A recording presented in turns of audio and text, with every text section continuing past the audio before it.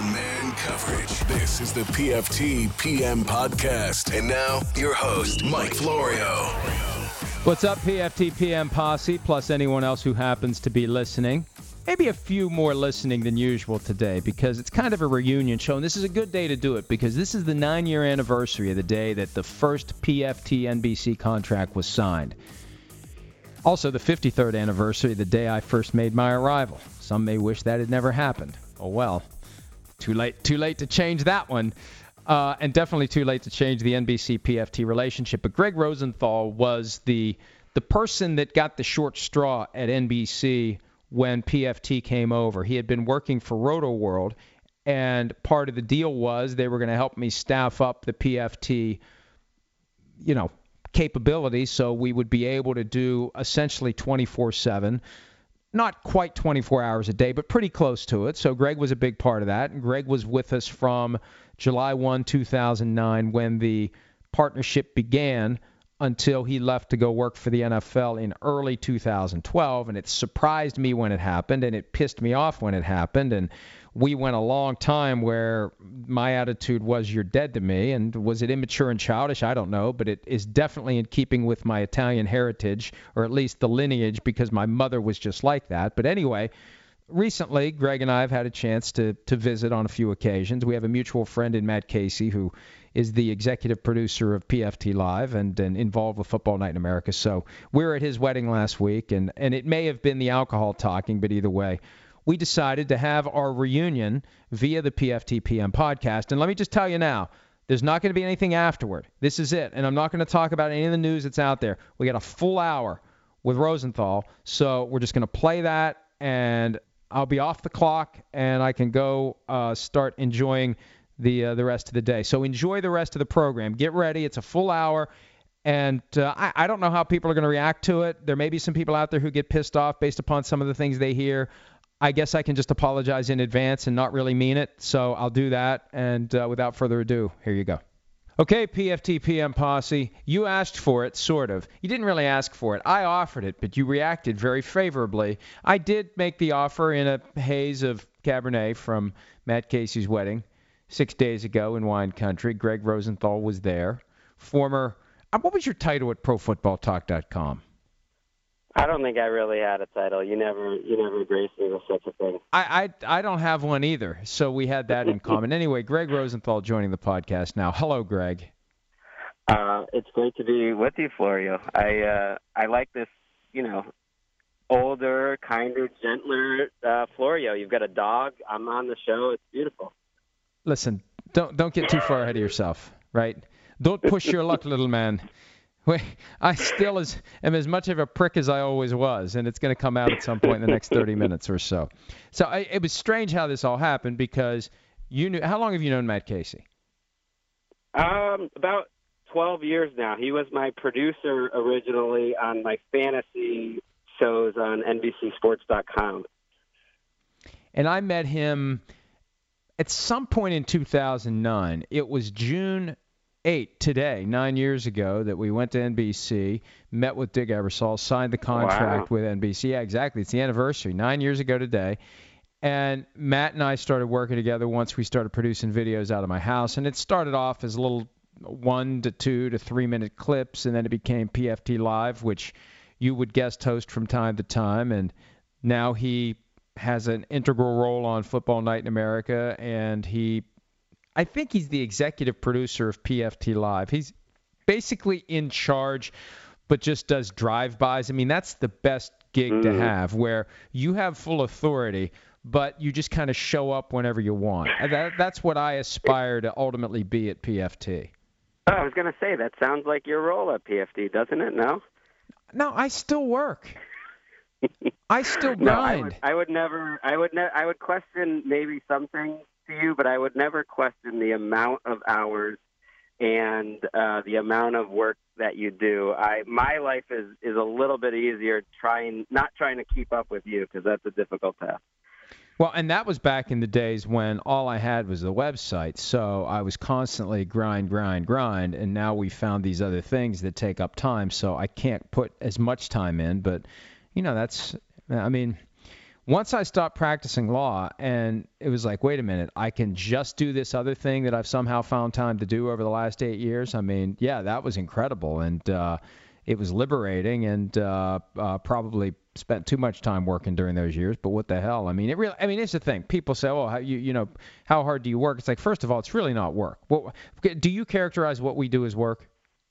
No, I don't. The second I started in fantasy football, and I loved what I'm doing now even more. But even then, I thought immediately, I'm never going back to a real job. And I do remember that time when you signed with NBC, the excitement, because I had started to work with you as a little bit of a trial basis. We were going to see how it worked. But I remember it was a big day when you came over to NBC. I didn't think it was a trial basis. I thought you were all in from day one. Maybe it was a trial basis from your perspective. Maybe you told the guys at NBC, let me just do this on a trial basis because this guy's too much of a shithead. I don't want to do it. I had a feeling, and maybe I was wrong. Maybe it was more from the NBC side. You were kind of kicking the tires, and I was about 50-50 for the first month or so doing some fantasy still. And you want to see if you really, if you really like this guy that kind of came along with the package, and then eventually you see the warm up. I don't remember that just because I don't remember what my alternative was. Because I don't think I had an alternative. You didn't have many. You did not have any good choices. So yeah. So I don't recall it. I don't recall it that way, but maybe it was because that's the thing. We never had many employees per se, and back in 2009, that would have been. I don't know who we brought with us. I think Aaron Wilson was working for PFT at the time, because I remember the day we went to sign the NBC contract, he wrote a story that was based on an article that just ripped the hell out of Dick Ebersol for hiring Tiki Barber. And it's like, Aaron, what the are you doing? I'm going over to meet with this guy for the first time and finalize a deal. The deal isn't finalized yet. And I don't think Aaron's capably malicious. I just think it was stupid. But, man, was that stupid. I do remember that. Aaron did come along for a little while. Tom Curran was in the mix for a little while. You definitely stressed him out as a boss. I remember getting a lot of calls from him. But that was about it. And MDS, of course, he was there. How did I stress him out? Tom and I always got along very well. Well, just trying to. I think he was trying to keep up with you. It was like, should I be? He hadn't done the kind of grinded out blogging. He had been a reporter, and I think he was just trying to make sure he was doing it right. Well, and I mean, he does it very well with NBC Sports Boston. He eventually decided to slide into that role where he can focus on the Patriots, and now he's got that gig, Boston Sports Tonight, and he does plenty of other things. So, man, this is a trip down the frickin' memory, I don't know what to call it, rabbit hole, wormhole, shithole, I don't know, but I haven't thought about a lot of this stuff in a long time. But yes, 9 years ago. I hope people are still listening. I think that they probably are. I think they are, because this is different than the usual day, because I think they're waiting to see, like, if we're going to bare our souls about, like, you leaving and how happy you were to leave and did we get along and why did I ignore you for 9 years or how many years? It's been 6 years. Well, that's for you to let me know. I guess that's up to you. Well, you know me well enough to know how I was going to react. You knew damn well how I was going to react because I'm Italian. And the Italian way, at least how it was programmed into me by my mother, was, okay, fine. Who are you again? See ya. What? Who are you? I don't know who you are. You used to work here? I'm not aware of that. I don't believe that at all. I do not know who you are. You've been born? That's news to me. So that was just kind of the way I was brought up. Yeah, I definitely got a few, and this was, well before I left at PFT, a few speeches about that PFT, you kind of saw it like it was the mob, essentially, that you were Tony Soprano. Whoa. When you're in, you're in, and when you're out, you're out. Did I really say it like that? I don't know if you used the Soprano name, but I do think you said it was a little bit down that line. But for listeners, we've talked plenty since I left the NFL, and it's not that I wait a minute. We talked more on Saturday. To get out from under you or anything. I had a great job that I loved at PFT, and I had an opportunity to do something else, and decided to do that. But it was two great actions. We talked more on Saturday at Matt Casey's wedding than we did in the 6 years before that combined times 10. So That's not true. We saw each other at owners' meetings and some combines. We would talk. Your wife Jill. Listeners probably don't know her. She's really the one that brings everyone together and the real badass of the Florio family. So there's no way we can hang out with Jill and my wife Emika was there and not have a great time. Well, and that's true. And we visited the scouting combine and we have spoken in the past. And time heals all wounds, especially because you get to the point where you forget what you were mad about. That's what my mom used to do. She would get into a fight with a friend, and they would ignore each other for multiple years, and then all of a sudden, everything was fine again because I think they both forgot what the hell they were mad about. So, although, I understand what caused us to no longer be inactive. And it's just weird when you're dealing with somebody all the time and talking and texting all the time. And I can't remember how we typically kept in touch. I don't remember a lot of phone calls, but I think I talked with you more than I talked with anybody else. With the folks we have now, especially since we have 5 of them, we just send mass emails, and I'll send text messages to MDS or Darren Gant from time to time, or I've been talking to Shireen Williams on the phone more often than most of the other folks, just because I can tell that's her preferred style. So, we'll just talk on the phone, but not 5 times is, more than I've talked to most of the other folks, but I can't remember. No, we were living on instant message, AOL instant message. I definitely it was all like that for the most part. Definitely some phone calls here or there, but we were up in each other's lives pretty much all day, every day. It felt like it was a lot of back and forth. And MDS was in that mix too, so that's good to hear that you're not slacking with MDS all day, every day anymore. That era has gone and went, I guess. Was he with us in 2009? Because he left for AOL, but then he came back on a part-time basis, and then it was full-time. But I remember he was the first person that PFT hired, and that was 2007 time frame. He left for AOL when they were building up that Fan House blog, and then at some point they let him come back part-time. Was he on board when we went with NBC, or did he come back after that? No, he was there. He was on board. I don't remember if it was totally full-time or not. I know I was kind of, if you weren't around, I definitely had to be around. And then MDS was back full-time. I think he came back to the full-time after I was there. And then it was kind of the 3 of us, guns blazing. And Josh Alper, also another one who was with us, left for Fan House and then came back. So, Josh has been with us a long time. MDS has been there a long time. Darren's been there 6 years. He was the body that we added after you flew the coop, and then there had been like a mid-level part-time gig that various people had the past few years, from Mike Wilkening to Zach Jackson, and Shireen has really taken that and run with it. Shireen has been, she's essentially just like a full-fledged, full-time member now. She was great. Once she was available last year when the Fort Worth Star-Telegram moved on, which was just I remember because we were looking for somebody kind of part-time at the time, and I wasn't happy with any of the options. And it's like, what are we going to do? What are we going to do? I don't know what to do. And the moment she came available, I was like, shit, and I know what we're going to do. We're going to hire Shireen Williams if we can. So she's been really good for us.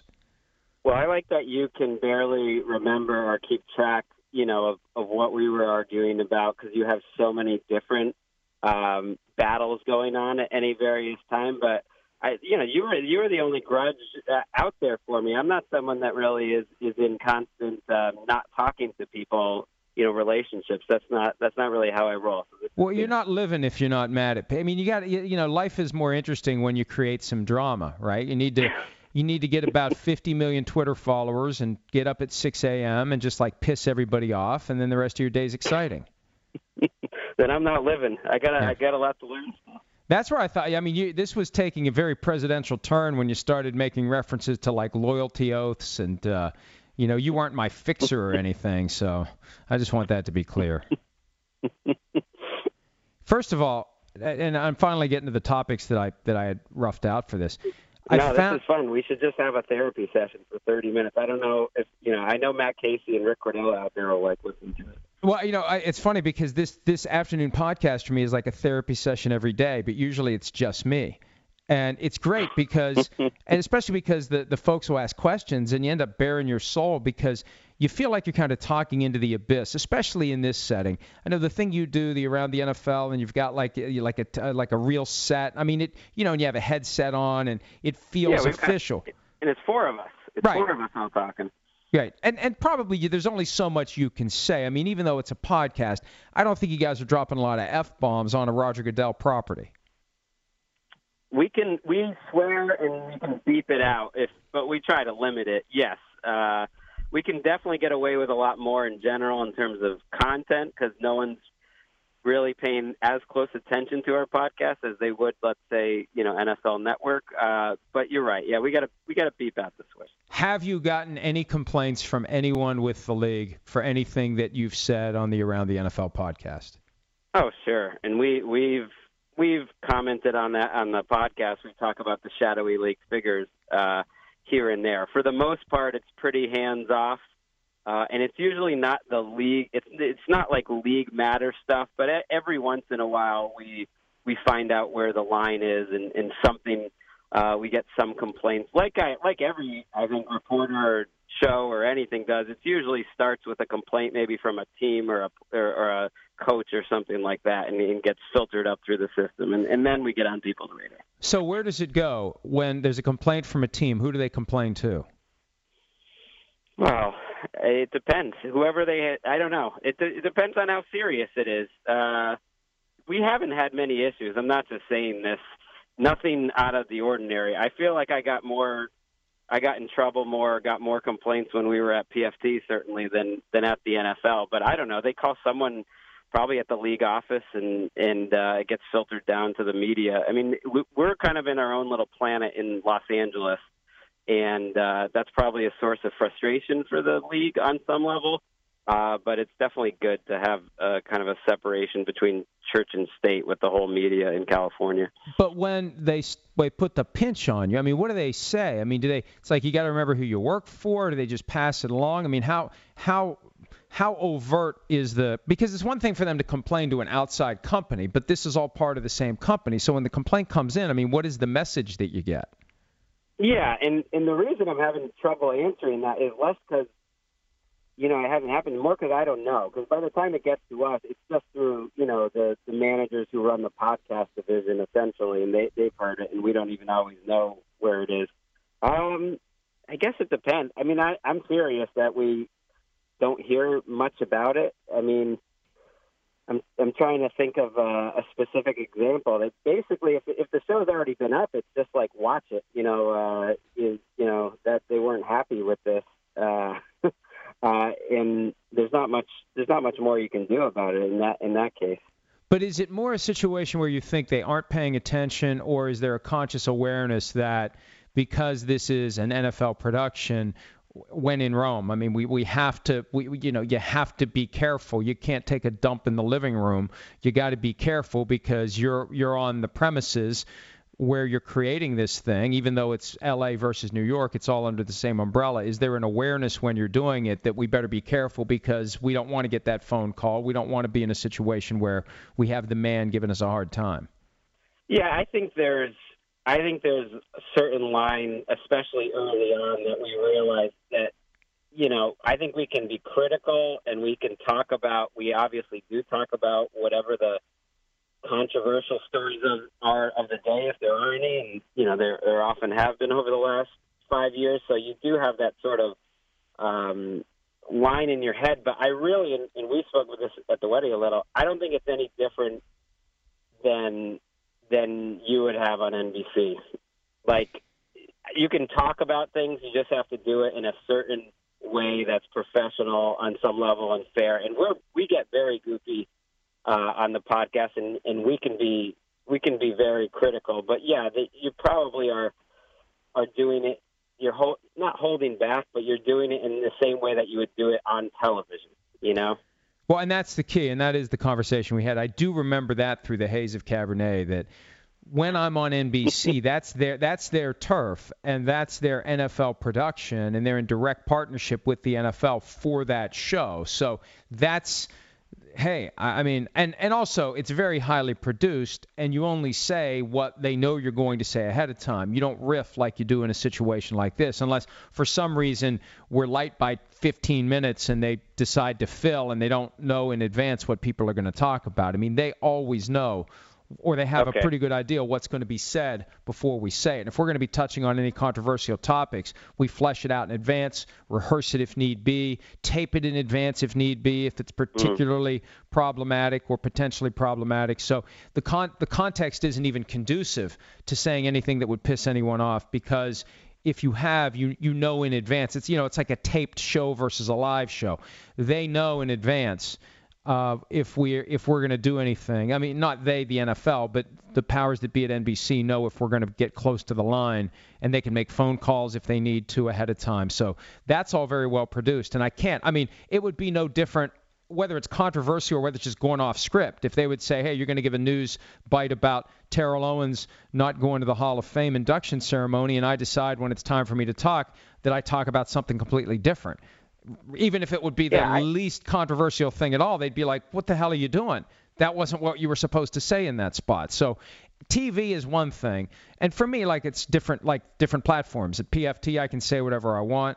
On this, I definitely say whatever I want. PFT Live is FCC regulated, so we're careful there. But, it's kind of like you have to be consciously aware of the format. And my big fear is one of these days I'm going to forget, and I'm going to, not drop an F-bomb on PFT Live, but at least say shit or piss, or I have said piss, but shit's the one I'm afraid I'm going to say on PFT Live and get in all kinds of trouble.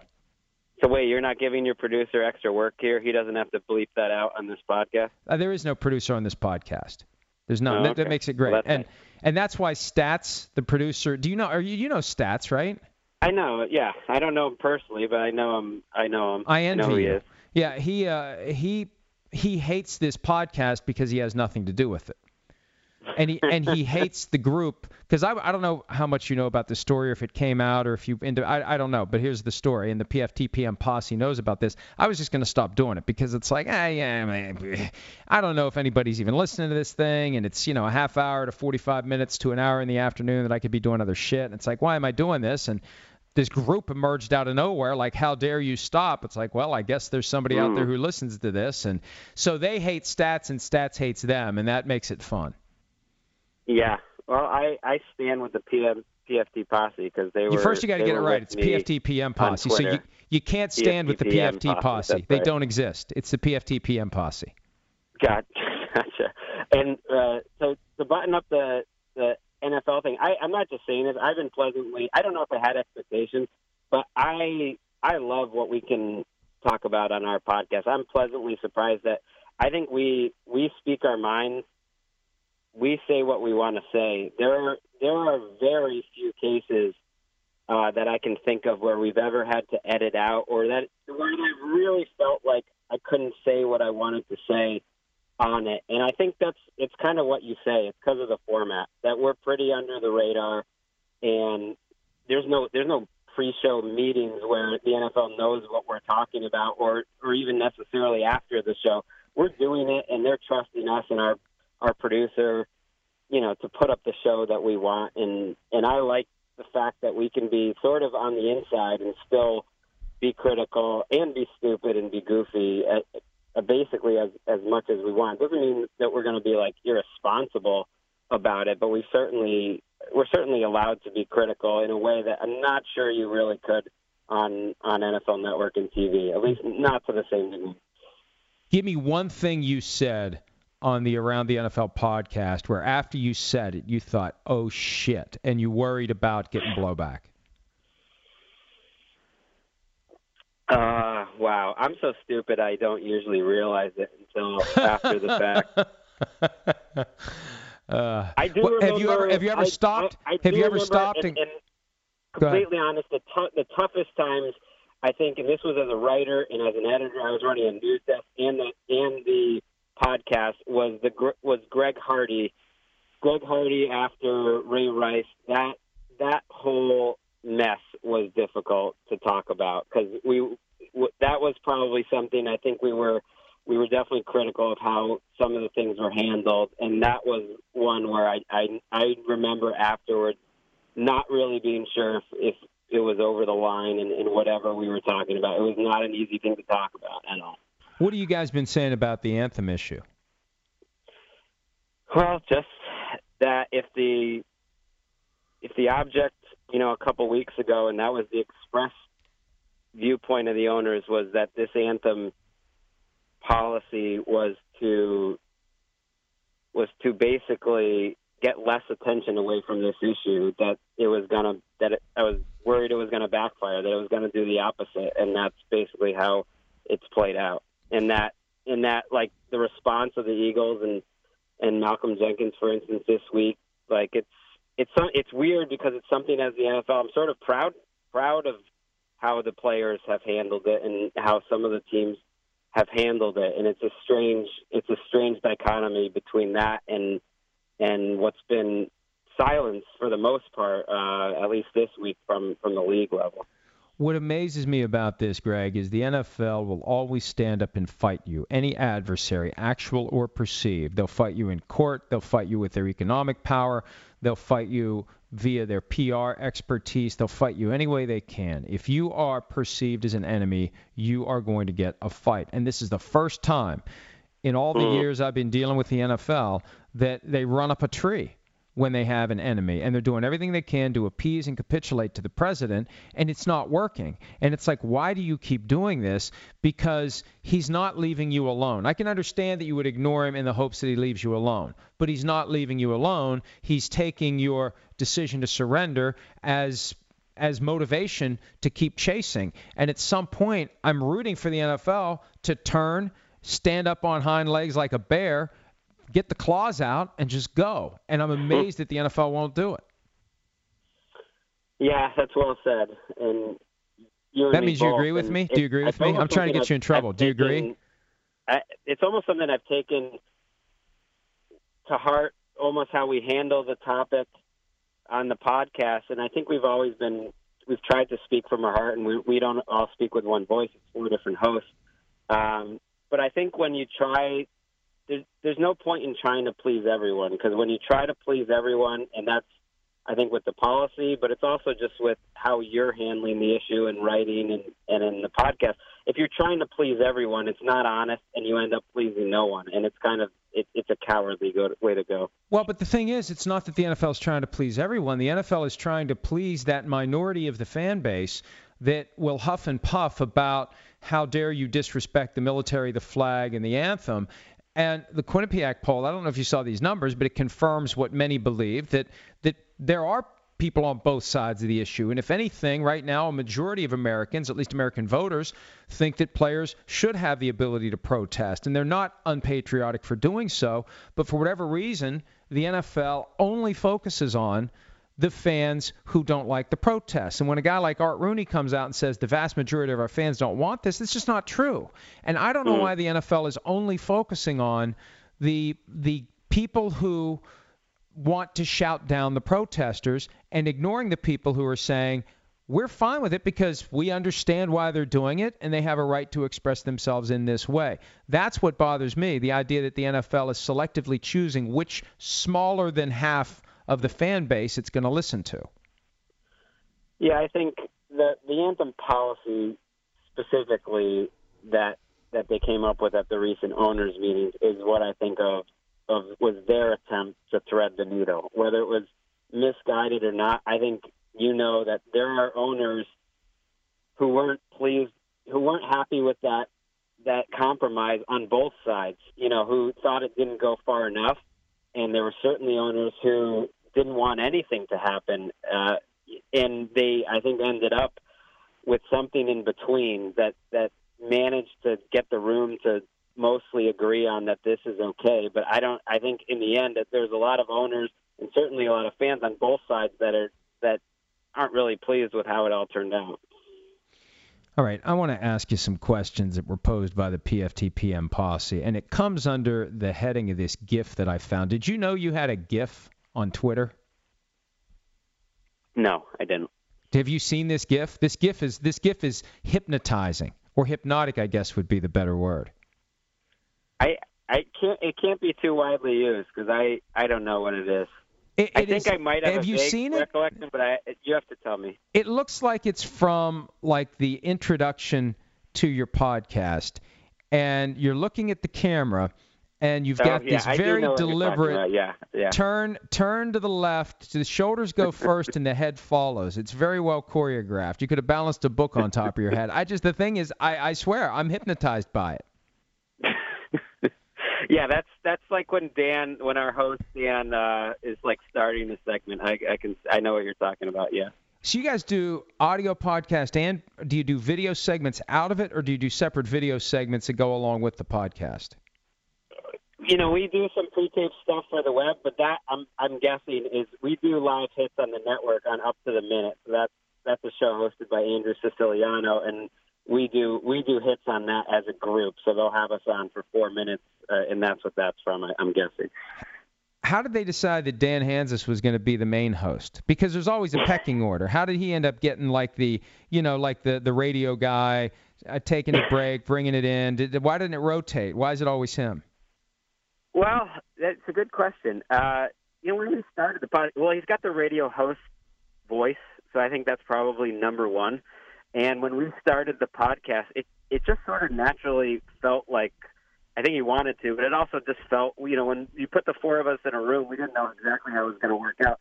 And I think we played around, and it just naturally felt that way. Plus, no one really wants to be the host. I mean, actually, that's not true. People do want to be the host, but I want to be the guy giving opinions. And I think the other three guys, Mark and Wes, are the same way. We don't want to be the traffic cop asking other people questions on some level, and it just sort of naturally fell that way.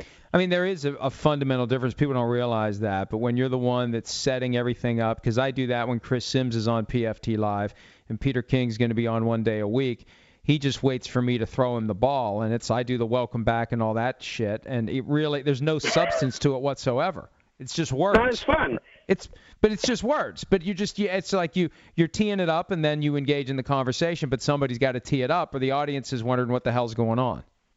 Yeah, Dan's got the great radio pipes, the opposite of me essentially. And when it's four people too, I think that issue that you're talking about is exacerbated. So if you're in a 4-person TV hit for 3.5 minutes, you can imagine what it's like for the host, and there's some level of that on the podcast too, where you're playing traffic cop, and he's great at doing that, and I'm glad he is. I'm scrolling through these questions. I'm going to bounce around in them. Eddie Horse Sports, a member of the PFT PM posse, wants me to ask your opinion on whether Gary Myers should lose his Hall of Fame vote after admitting that he would have not voted for Terrell Owens if he had known Owens wasn't going to show up for the Hall of Fame induction ceremony. Look, I think they should take the vote away on that basis because it tells me that he is apt to consider factors that he shouldn't consider, and obviously you shouldn't consider whether or not the person's going to show up and put on the gold jacket. But just give me your thoughts generally on this Terrell Owens kerfuffle. He's not going to the Hall of Fame ceremony, and a lot of people are pissed off about it and basically want him to show up anyway. Yeah, I think that's a ridiculous take from Gary. I don't know about taking his vote away, although they do need to freshen up that room a little bit. I think with a younger literally crew. So I'm not totally against it. I don't like people telling another adult what to do, and I certainly don't like the idea that it would somehow have affected the vote. That said, I also, as someone who's gone to that, it's a great event. In my heart, it would be great if Terrell Owens let himself have a great time that weekend, because I think he would feel the love, and I think it just means so much to everyone that I've seen go through it. But if he doesn't want to do it, he's an adult, he doesn't want to do it, and that's too bad, I guess, for everyone. But it's not the end of the world. Well, and look, I hear people say that he's upset because he had to wait twice to get in, and plenty of others also had to wait, and they weren't upset. But it's not just that he had to wait. It's the things they said about him to justify not putting him in. Why not just say, look, there's only 5 spots every year for modern era finalists. There are plenty of worthy candidates. We're not going to get all the worthy candidates in. Some of them are going to have to wait a while, and that's okay. It's nothing against you, Terrell. Just be patient. Instead, you got guys like Gary Myers taking a figurative shit on his head, saying he was a disruptive teammate, 5 different teams couldn't wait to get rid of him, which is just ridiculous. and making him look bad. So it got to the point for me where I'm like, well, why are you even considering putting him in? Like, oh, this guy has no business in here. People don't want him in here. Oh, okay, hey, you're in. You're in. Come on in. Like, if I was Terrell Owens, I'd be wondering, what the hell is this? It's like this exclusive club that blackballed me twice, and now all of a sudden I'm good enough to join? Screw you. I'm not joining. That's exactly what my attitude would be.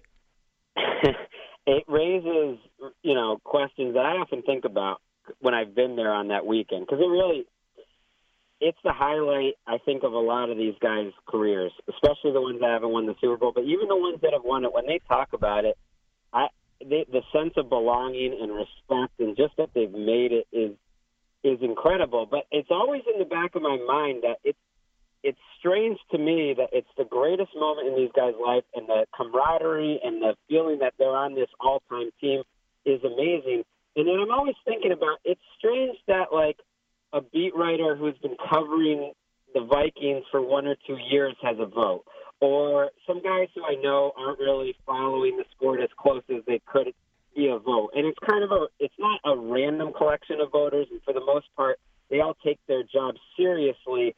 But ultimately, none of us understand the sport quite as well as the coaches and some other people inside the sport. So it's always a strange dichotomy in my head, just that, like, the group of people that are deciding to bestow this incredible honor on the players is a little random to me, and that's probably one of the things that sticks in T.O.'s craw. But who knows? Who knows what really is bothering me? Well, and look, I think there's an intentional randomness to it because, and this brings me back to when I have a pool of potential jurors getting ready for a trial, you have to think about how those people are going to interact. And if you have 6 alphas on the jury, you're going to get one type of outcome or one type of chaos and quite possibly a deadlocked jury. If you have 2 alphas and 4 betas, then you're going to get the thing done, and it's just a matter of playing to the 2 people that you think are going to be the leaders.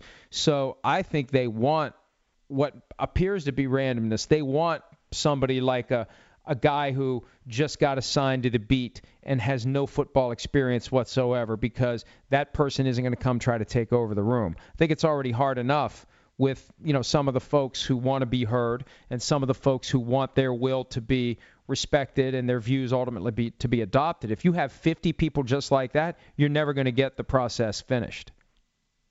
Yeah, and it's tough because I don't know what the solution is. I don't have a better one, but most writers are beat writers in that room, and they know everything about their city. But they're not watching the other guys each and every Sunday throughout their primes. It's just it's impossible, and so it's an imperfect way that they do it. I don't know what would be a better way. It's kind of like the AP MVP voting. I mean, some of the people that have that vote are a joke. It does bother me that if you work for the NFL, by the way, you're not allowed to have any of these votes or ever be in the Hall of Fame room. So that's something I'll never contribute to, and I would like to see kind of how that goes. Why do they have that rule that if you work for the NFL, you're not allowed to contribute? I don't know. The same thing that you're not even allowed to be in the Pro Football Writers Association. Jim Trotter, who just came to work for us, he was the president of the PFWA, and he had to give that up against his will because he joined the NFL Network. It's an old school way of thinking, I guess.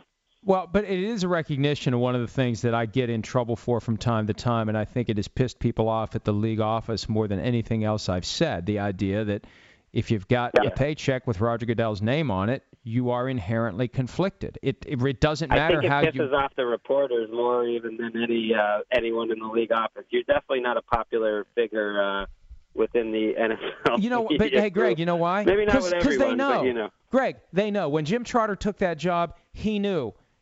Look, it's no different than the old TASS news agency that the Soviet Union had. It's the exact same thing. I made the point the other day. You're going to get me going here. I made the point the other day. How would we react if Donald Trump decided while in the White House that he is going to create a media company that he will own and operate, and he will hire people to cover the White House and to cover him? How would people react to that? However people would react to that is exactly the situation that the reporters, and I know you're not a reporter per se, but the reporters who are on the payroll for the NFL are in that exact situation. And it pisses them off because I'm the only one who's willing to say it. They would much prefer that I be like everybody else in the media who either aspires to get that paycheck one day with the commissioner's signature on it or understands, hey, as long as the NFL is giving out jobs, that's less competition we have to worry about. And I know that for a fact. I've had people in the media tell me to cut it out because the worst thing that can happen is the NFL gets rid of all its reporters. All those people are then going to go need jobs, and they may take away their jobs. Well, it depends on the role of who you're talking about. I think the role of the NFL media, whether it's writing or on air, is very similar to what it is no matter who you're working for. I don't think it ultimately makes much of a difference. And I think that the thing maybe people here probably push against is it's hypocritical because everyone has masks. That's the talking. I think they all had a meeting. I think they all had a meeting, and they came up with that because that's the talking point that I always get. Hey, we all have masters. That's right, but we all aren't paid to cover our master. I don't cover NBC. I'm not hired to cover NBC. You cover your sources, and everyone reacts to their sources, whether the people that are usually talking most about journalistic rights and who is being a good journalist or not being biased, I know for a fact are always biased. They're just biased in different ways. They're biased to their different sources. They're biased, and it's okay. It's natural. I don't think it necessarily means they're doing their job better. They're giving it intentionally favorable coverage, but they're biased, and they have different people that they're serving or different news that they're helping to get out from different people, and that's how it happens. There's no one that I see that is just like is scot-free, you know what I mean? Yeah, but the thing is, there's no one who has one resource, one source, one master that can potentially take it all down in one fell swoop. I mean, that's the difference. We all have compromises that we have to make from time to time in order to be effective. But if any one of my sources would tell me to piss off right now, if one of them would, any one of them, I'd still be fine. And frankly, at the point where we are now, I mean, I look, we've got such a wide variety of people that we talk to and people we get information from. It would take a hell of a lot of them to get to the point where I couldn't function. But if you're working for the NFL and you piss off the wrong person at the NFL, and the NFL is the one that, number one, you're covering, and number two, they're paying you, and they tell you get the hell out, or you know, it never would happen that directly. It would be just more along the lines of, well, this person just doesn't fit, and at some point this person's going to be gone. But the conflict of interest is there. It's an inherent conflict. It's greater. And it's greater, inherent. It's not greater. It's inherent. There's no way around it. There's nothing you can do. You could dot every I and cross every T if you're a reporter on the payroll with any league or any team-owned media.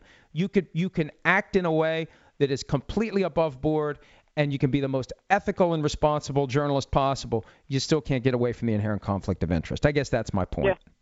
Yeah, I think that's all fair. I just think when I'm pushing against is that you have conflict of interest working for the NFL, which is the NBC is a partnership, and you're not allowed to say certain things about other league partners, let's say about other broadcast partners. There's always someone who ultimately, if they really wanted to, and you're probably insulated from this at this point, but if you said the wrong thing, that the NFL, if they get upset enough about it, whether you work at Fox, ESPN, or NBC, they can get up in your business and they can ruin things for you, and they can change the tone of your coverage. And we both know for a fact that's happened at points. Not just I'm not speaking about you specifically, but I'm speaking really for a lot of different people, because there's a lot more partnership and everyone's in this together than I think probably gets publicly recognized, and maybe that's what people are pushing against a little bit. Well, there is a certain element of that, but still. Like, there are things you could say, and I don't think it's a bad thing, but there were a lot of things you could say before you joined NBC that you couldn't say after NBC, right? Well, I don't know about that, because it was very expressed. When I had my initial conversation with Rick Cordella, And I said, you know what? I don't want to do this. I don't want to give up my independence. I don't want to change my life. I'm a creature of habit. I mean, it's taken me 4 days to recover from 4 days away in California from Ed Casey's wedding. I like to be settled. It was beautiful. Come on, it was great. I know, but I just like to be settled into my routine. I don't like to disrupt my routine. So I did not want to do it. And he called me up, and we had the conversation. It's like, how am I going to scare this guy away? I really don't want to do it. And it's like, I know what I'm going to do. I said to him, you know, Rick, here's the problem. I don't want a bunch of people from NBC calling me up, telling me, why'd you write this? You got to write this. You can't write this. I'd have to have full and complete editorial control over PFT. I'd have to retain that. And if that's not on the table, then we're wasting each other's time. And I thought he'd say, well, okay, we're wasting each other's time. You can get back to work now. But he said, yeah, we got no problem with that. And it's like, oh, shit, now I got to come up with another way to scare these people away. So now, it's one thing to have it. It's another thing to use it. And for me, frankly, it's more driven by relationships. And that was one of the big things Dick Ebersol drove home when I joined NBC 9 years ago, that the relationships are meaningful. So you develop friendships with people at NBC.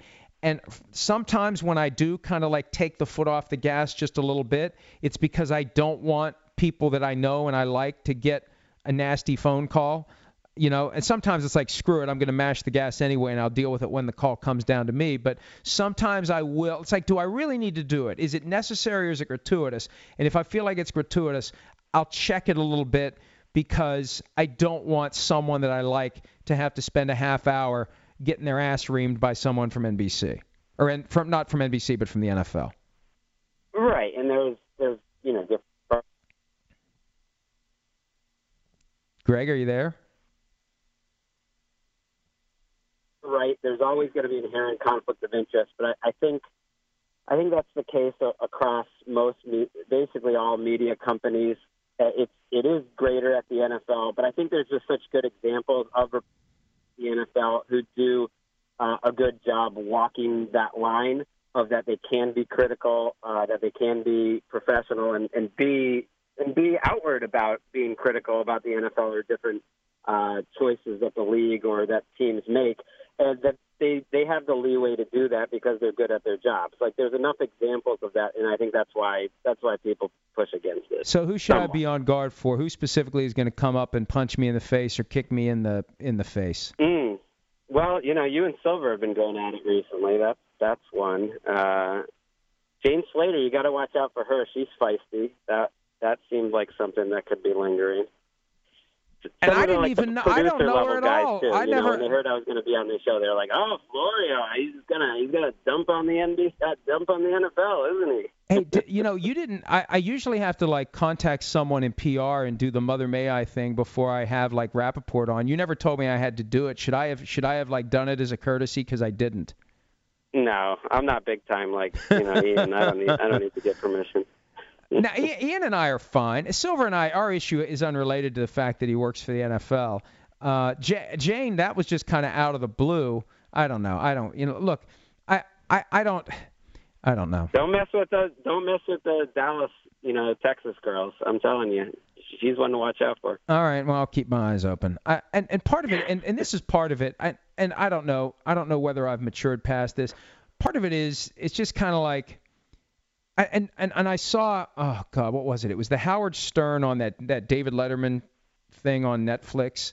I don't know if you saw this, but no, I they were talking about how when Stern, there was a point where Stern was just ripping Letterman every chance he could get, and Letterman was hurt by it to the point where Letterman's like, do I need to bring him on the show? Will that get him to shut up about me? But Letterman was really bothered by it, and Stern's attitude was, I just didn't think he'd care. And a lot of times with me, it's like when I pop off, it's like, and it's stupid because I would care if someone said it about me.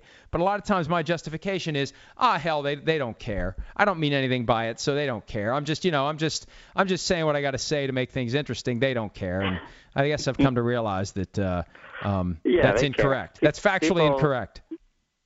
People are sensitive. I'm wondering, you've got the puppy now, Alex is in college. Aren't you going to get tired of getting into Twitter fights with people at some point? I don't get in drama. That... You said you need drama for excitement. Hey, let me tell you, after the last 2 days, I don't need any drama. I got enough drama shitting all over my house. So, but actually, Macy is very good. She has yet to defecate in the house, but she has no qualms about squatting and peeing so quickly that there is no chance you're getting her outside before the bladder has emptied. What's her name? Macy. Oh, Macy. Okay. We didn't come up with it. The person we got it, that was the name of the dog. So, we couldn't think of anyone better. It's hard to come up with good, like you can come up with some really good boy dog names. It's not easy to come up with good girl dog names. We tried. So we went with Macy, but because we couldn't think of anything better. But anyway, I hear, this is like a therapy session. I guess, I don't know. Do I send you the bill or do you send me the bill?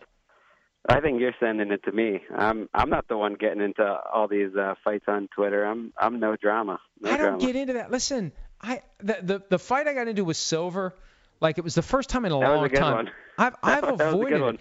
But that was completely gratuitous. I just subtweeted him at most. And look, it's not like I was coming up with some controversial take. He's been so over the top for Hugh Jackson that he's invited the perception that anything he says about the Browns comes from Hugh Jackson. So, or at a minimum, he's going to run it by Hugh Jackson before he goes with it. And man, he came after me very aggressively. And so I responded and moved on. I responded and muted him, and so I don't know what he said since then. I forgot Rich Eisen was another one. It's hard. They all blend together. Whenever they pop up, though, it does give me flashbacks to the occasional dust-up you would have at PFT when I was there. And now this conversation is kind of reminding me that I sometimes did play the role of therapist listening to you get angry about whoever you were battling with at the moment. You were the therapist. Your side of it. You were the therapist, and Matt Casey was the instigator. And he doesn't instigate as much as he used to, but man, there was a stretch where he knew how to press my buttons to get me to go, and it did not take much. And I think he finally stopped because I don't think he was aware he was doing it. And I kept saying, man, you are a shit stirrer. You get this all worked up, and I act on it, and then I get myself in a jackpot, and and I think at some point he realized, oh my God, I think you're right, because he really doesn't stir shit the way that he used to. But you were still, wait a minute, you left what year? 2012, right? 2012. Yeah. Okay, so that was before. Rich Eisen and I used to have a good relationship, but I was at that press conference, the commissioner's press conference, and there were a couple of questions from NFL Network reporters that felt like they were planted, and they were specifically asked so the commissioner could talk about what he wanted to talk about. And again, you invite that when you work for the commissioner. And I asked the question on Twitter, and he came up to me in this open-air room with all these people around, and he does this kind of John Wayne walk. He has that John Wayne strut, and he holds out his phone. Did you write this? Yeah. You're better than that. And that kind of did it for me. And I've tried since then. And I just can't. I went through a stretch where it was like, oh, I'll reach out to him, and we'll get together and have a beer. I just can't. I can't. It crossed a line for me that's never going to go back. And I ran into him. Maybe you'll have him on your podcast in 5 more years or something. Well, yeah, well, if I ever want to have a podcast, well, I'm not going to say it. I don't want to make it worse. I don't want to. Well, I do remember because I had just started at the NFL. I think it was fairly early on, and so he came over to me and was like, "What's with this guy?" That was what was going on. Listen, here's the thing. When I joined NBC, he's the one that said, oh, are you still going to be able to say all the things you say? I bet you won't be able to say Bogart on PFT. It's like, well, I'll say whatever I want to say. But I felt like we were simpatico, and like he was like, hey, yeah, go, yeah, BA, go, do it, until it gets pointed at him. But in fairness, though, you're questioning in that specific case. I'm trying to remember if it was Albert or Steve Weiss. It was Steve Weiss. But you're questioning the integrity of Steve Weiss. No, I'm not. I'm not. Is without question, if you know him, which Rich does, his integrity is without question. But it felt like, I'm sorry. Come after him, and you take offense. When you have a paycheck signed by Roger Goodell and you are at a press conference with Roger Goodell and you ask a question that comes off like it is a softball that was being thrown up there that Roger Goodell wanted to ask, and I know how they approach that press conference, and they go in there with things that they want to talk about, and sometimes you don't get the opening to talk about it. Now, I don't know that they have questions that they want asked by people who work for the NFL, but it's a logical. Of course they don't. But what do you mean? Of course they don't. How do you know that Ian Rappaport has never been suggested to him that you should ask this question during the press conference? How do you know that's never happened? I guess I don't, but I know that Steve Weiss hasn't, and I know he wouldn't. And I think that's probably all it came from was Rich has a personal relationship. You're questioning someone he knows integrity, and you get fired up in the moment. Just like anyone would get fired up if anyone was questioning MDS or something. There's a way to deal with it. I wouldn't confront somebody publicly in front of other people. There's a way to deal with it. There's a professional and diplomatic way to deal with it where you call the person aside and you have a conversation, because ultimately, despite the exterior, we're all reasonable. You can attest to the fact that I'm reasonable. You can attest to the fact, maybe you disagree. I think that your experience would be that I'm fair and reasonable and I try to do the right thing, but I think there's a way to do it that doesn't antagonize someone, and the way that he did it antagonized me to the point where 5 years later I'm still pissed off about it. Yeah, no, you're right. I asked. Oh, the NFL just cut off your feed. Hey, the NFL. About you. I always say he's a much nicer guy than he is on Twitter. You know, he's a great guy to work for. He's a much nicer guy than he comes off. Especially if they come at me with a little bit of a is that guy tough to work with? I've gotten a lot of that over the years. So you've defended all these years when I've been acting as if you don't exist because you left. You've been secretly defending me.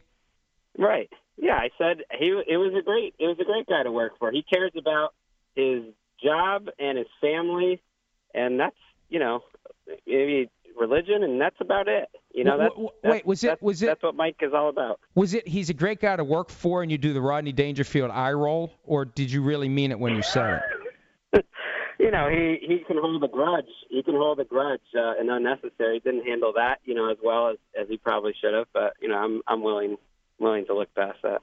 Well, we can thank or we can blame Matt Casey. The ultimate shit stirrer has become the peacemaker. And now we move forward with a new relationship which will consist of God knows what. I think I learned what I need to do. I need to just tell you I'm coming to L.A., and here's the days I'm going to be there, and I expect to be invited to be on your podcast those days. Because the research I did at Matt Casey's wedding suggests to me that that's the way to get invited to be on the Around the NFL podcast. That's the way to do it. Just give us the time that works for you, and we'll make it work. And just presume that you want me, right? Like, hey, I'll be on your podcast this day. Just call me at the appropriate time. We've learned over the years we're anti-phoners. Even if it's Tony Romo, that's usually clunkers. Just because there's four of us, I think it's a different dynamic. But if we can ever get you in the room, if you're ever in Los Angeles, please come on.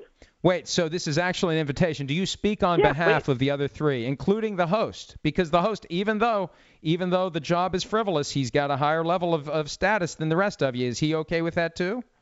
We're pretty good at making group decisions, and I think they would. He loves drama more than you do, so he would love the idea, and he would try to be a shit stirrer and bring up some of the things we've talked about here today between me and you, the personal dynamics. He would love it. He'd want you the whole show.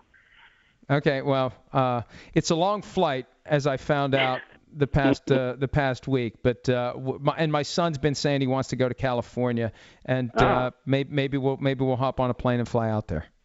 You might be here for some Rams and Chargers games. We've got two good teams. My daughter, I'm going to her last day of kindergarten, is getting out very soon, and I think she might be becoming a Rams fan. I can't really stop it. It could be a fun team to root for. What is it that's attracting her to the Rams? Just they're in town and they're on TV?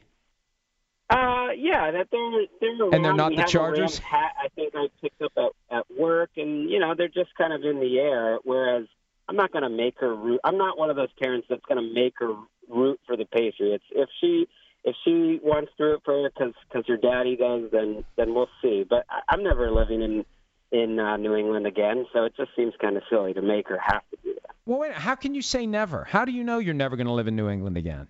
It's too cold. If I would live in New York again, I love New York. I can't imagine. Maybe when I'm getting old, when I'm like retired or something. But I can't imagine. I go there enough. My parents live there. My brother lives there. I'm not moving back to Massachusetts. What do you think about this Rob Gronkowski stuff?